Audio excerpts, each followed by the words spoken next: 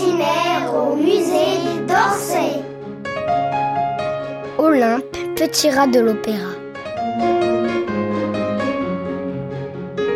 Une histoire inspirée de la classe de danse par Edgar Degas.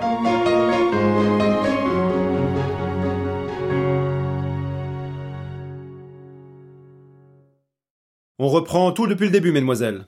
3, 4. Notre maître de danse, Monsieur Perrault, se met à battre la mesure de son long bâton. 3, 4. La danseuse étoile est déjà en position. Monsieur Perrault la regarde, pendant que je l'observe, lui. 3, 4. Autrefois, c'était un grand danseur. Il est aujourd'hui notre professeur et un brillant chorégraphe. 3, 4. J'aime ses cheveux blancs argentés, ses grands yeux de grenouille et sa petite moustache. Il a vieilli, un peu farci aussi, et il ne peut plus sauter comme jadis pour nous montrer les enchaînements. Mais il marque les pas au sol avec élégance. Pendant que l'étoile s'apprête à répéter, toute seule d'abord, nous nous reposons un peu. Des filles s'étirent, l'une se gratte le dos, l'autre agite un grand éventail pour se rafraîchir, une troisième rajuste sa bretelle, une quatrième resserre le ruban de velours autour de son cou, d'autres papotent à voix basse. L'une, juste devant moi, répète un pas en s'aidant de ses bras.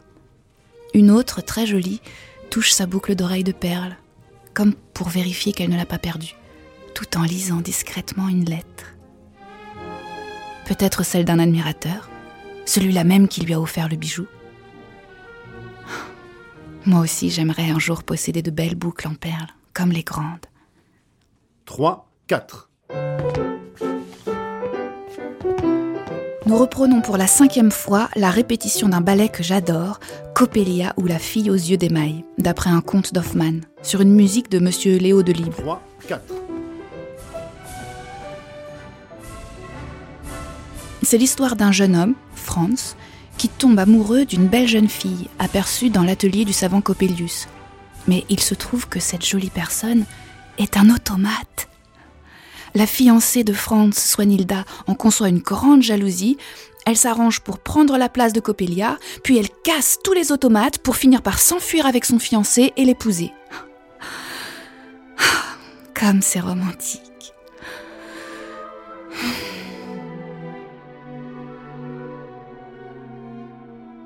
J'aurais tellement aimé danser le rôle de Swanhilda. Mais je ne suis qu'un petit rat de l'opéra, et pas encore une danseuse étoile. J'appartiens au corps de ballet, et c'est déjà bien. Enfin, c'est ce que dit ma mère, assise au fond de la salle et qui me surveille en tricotant. Donc, petit rat, ça me va. Pour l'instant.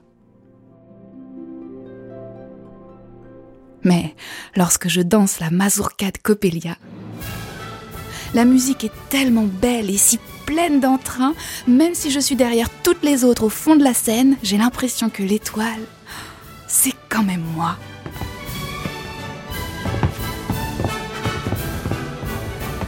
Alors, je ne sens plus ma fatigue.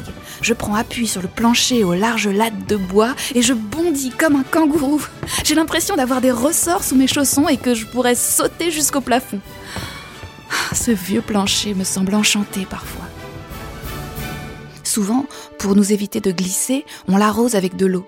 Alors, ça sent la poussière, le bois mouillé et le vieux chausson de danseuse. Une odeur unique. On ne peut pas comprendre tant qu'on ne l'a pas respiré.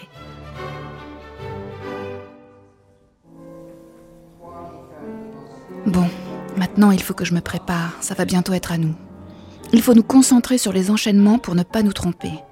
Nous devons même ignorer le monsieur distingué assis dans un coin de la salle, qui nous observe avec un carnet. Je vois bien qu'il nous dessine, ou plutôt qu'il nous croque, car ses gestes sont brusques et nerveux. J'aimerais tant aller voir par-dessus son épaule. Mais nous n'avons pas le droit.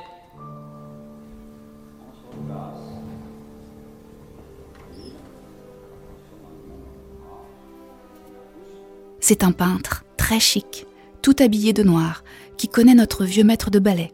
Il s'appelle Monsieur Degas. Enfin, c'est ce que j'ai cru comprendre. Il ne sourit pas souvent. J'ai l'impression qu'il nous scrute dans les plus petits détails, nos pieds cambrés, nos tutus bouffants, nos coiffures, nos rubans jaunes ou verts, nos dos bien redressés, nos épaules, nos coudes, nos poignets, nos genoux, nos attitudes. Je me demande s'il a vu que j'arrangeais la fleur rouge dans mes cheveux. Les danseuses qui le connaissent un peu, certaines vont poser pour lui dans son atelier, disent qu'il nous dessine à la perfection.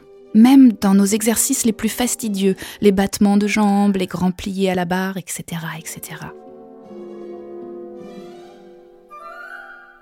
Il s'intéresse aussi aux petits gestes que personne ne remarque en général. Une danseuse qui masse sa cheville endolorie, qui tire sur son collant ou même qui rêvasse dans un coin, comme cela m'arrive, je l'avoue. Ce ne sont pas toujours des choses nobles ou très gracieuses, mais j'imagine qu'il est de ceux, peu nombreux, qui se soucient de notre fatigue après des heures d'exercice.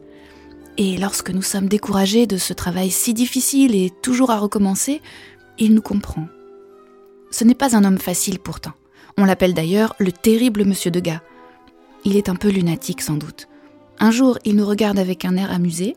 Le lendemain, sa physionomie est si austère que personne n'ose s'approcher de lui, sauf le petit chien de Monsieur Perrault, un très mignon Yorkshire, un vrai joujou. Aujourd'hui, il a voulu venir saluer le peintre, qui déteste les animaux et les chiens en particulier. Alors, en douce, pendant que Monsieur Perrault ne regardait pas, Degas a voulu lui donner un coup de pied pour l'éloigner. Heureusement, il l'a raté, mais le petit chien a eu peur. Il a poussé un cri et s'est enfui. Je n'en revenais pas. J'ai bien failli dénoncer ce méchant homme, mais je me suis dit que ça allait faire des histoires, alors j'ai tenu ma langue.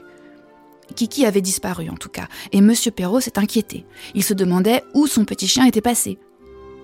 Alors, il a fallu interrompre la répétition, et toutes nous l'avons cherché, dans les couloirs, les escaliers, les cours, le vestibule. Tout l'opéra de la rue Le Pelletier retentissait de nos appels. Finalement, nous l'avons retrouvé dans une loge, blotti sous une table à maquillage. C'est moi qui l'ai rapporté dans mes bras. Il me léchait les doigts de reconnaissance. Même s'il nous dessine bien, quel monstre tout de même, ce Degas.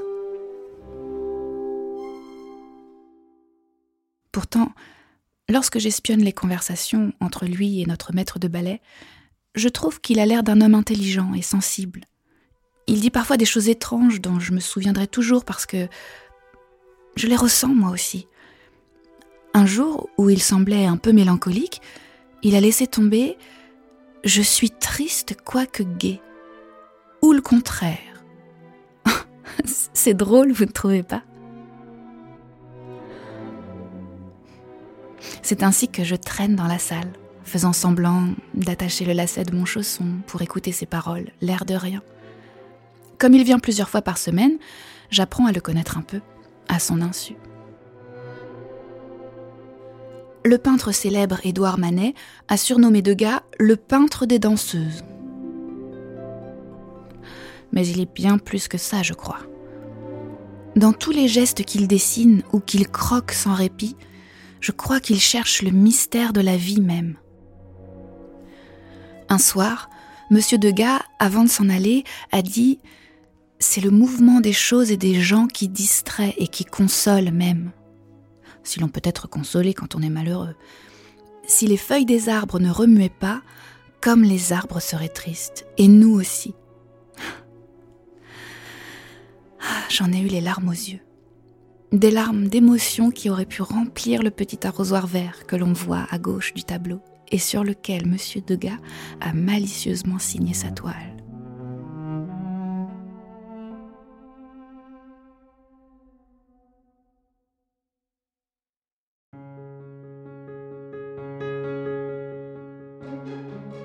Olympe, petit rat de l'opéra.